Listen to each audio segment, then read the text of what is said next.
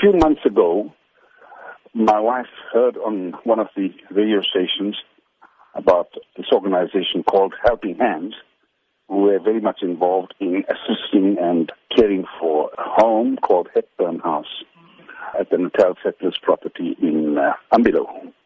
So my wife decided that she and I should go and see it.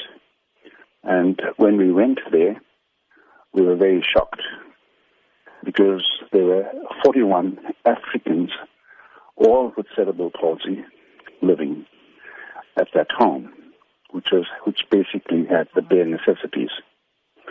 I then spoke to my wife, inquired from the ladies from Helping Hands and the ladies that were managing the nurses and others, and they said that 34 of them were abandoned by their parents. What encouraged you to help people with cerebral palsy? Well, my daughter has got cerebral palsy since birth, and she's 40 years old.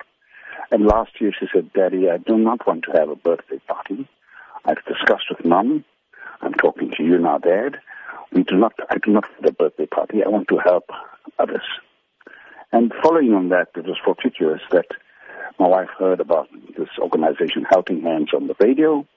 She met with some of the ladies, and then I went with them, and we had a look at this place where they are all cerebral palsy children. Will your support be continuous in this initiative? Well, we'll keep going there and seeing what else can we do. We've got a wish list from them now, and we'll involve a lot of other business people. I mean, when they were there earlier in the week, they said that yesterday we were going to hand over the playground equipment officially. From your side, are you considering requests from other people? Well, I should basically channel everything through Willowton Group, but in this particular instance, because my daughter is cerebral palsy, and cerebral palsy children are very much close to our hearts, my wife and I decided that we will do it